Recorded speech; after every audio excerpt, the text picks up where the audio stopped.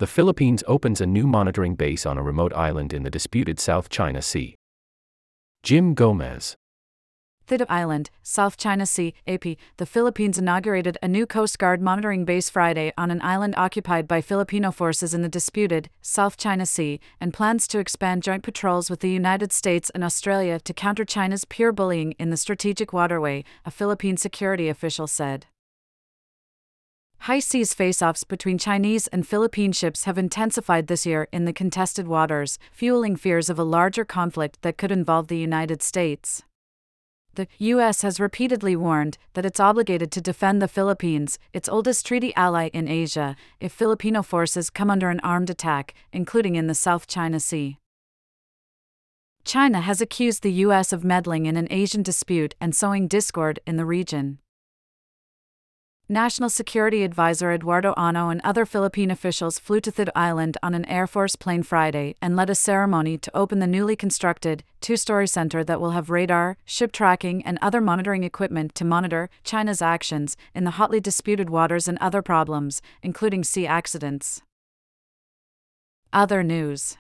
Japan expresses concern about U.S. Osprey aircraft continuing to fly without details of fatal crash. https://apnews.com/article/Japan-s-osprey-crash-flight-safety-9F856E142F877C989C017B before FATE 70378. AP Week in Pictures, Asia, https://apnews.com/article/asia-pacific-photos-this-week-94-0F994DCCB788918F2 and 978F6. It's no longer gray zone.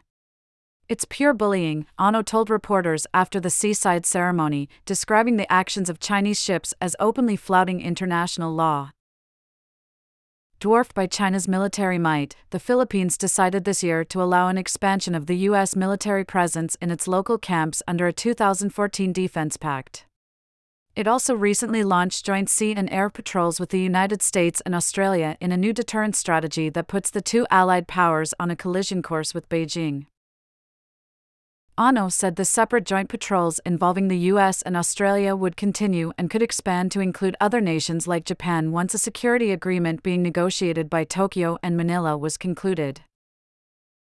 We're open to like-minded countries to join as observers or participants, Ano said. China has warned that such joint naval patrols must not hurt its territorial sovereignty and maritime rights and interests. Despite Manila's counteractions, China reasserted its claim to the sea on Friday. As the Philippine Air Force aircraft carrying Ano, Presidential Advisor Andres Centino, Philippine Coast Guard Chief Admiral Ronnie Gavin and other officials approached Thido, Ano said Chinese forces transmitted a radio warning for them to stay away. Ano said the Filipino pilots dismissed the message and in turn routinely asserted Philippine sovereign rights and control over the area. Peering later through a mounted telescope on the island, Ano said he spotted at least 18 suspected Chinese militia ships scattered off Thido, including a Chinese Navy vessel. Villagers say they have gotten used to the sight of Chinese ships lurking at a distance from Thido, but a few say they're still haunted at times by the fear of Chinese forces arriving on the island. I can't avoid thinking sometimes that they would suddenly barge into our territory, said Daisy Kojamko, a 51-year-old mother of three whose husband works as a town government employee. Surrounded by white beaches, the tadpole-shaped Thido Island is called Pag-asa, Tagalog for hope, by about 250 Filipino villagers. It's one of 9 islands, islets and atolls that have been occupied by Philippine forces since the 1970s in the South China Sea Spratlys archipelago. The Philippines claims the region as its most remote offshore township under its western island province of Palawan. It has encouraged fishing families to move there with incentives such as free rice, to underscore its control over an area also claimed by China and Vietnam. The 37-hectare, 91-acre island now boasts internet and cell phone connections, a more stable power and water supply, a newly cemented runway, a wharf, grade school, gymnasium and even an evacuation center in times of typhoons. However, Thido remains a meager frontier settlement compared to the Chinese-built Subi Island, more than 22 kilometers, 14 miles, away.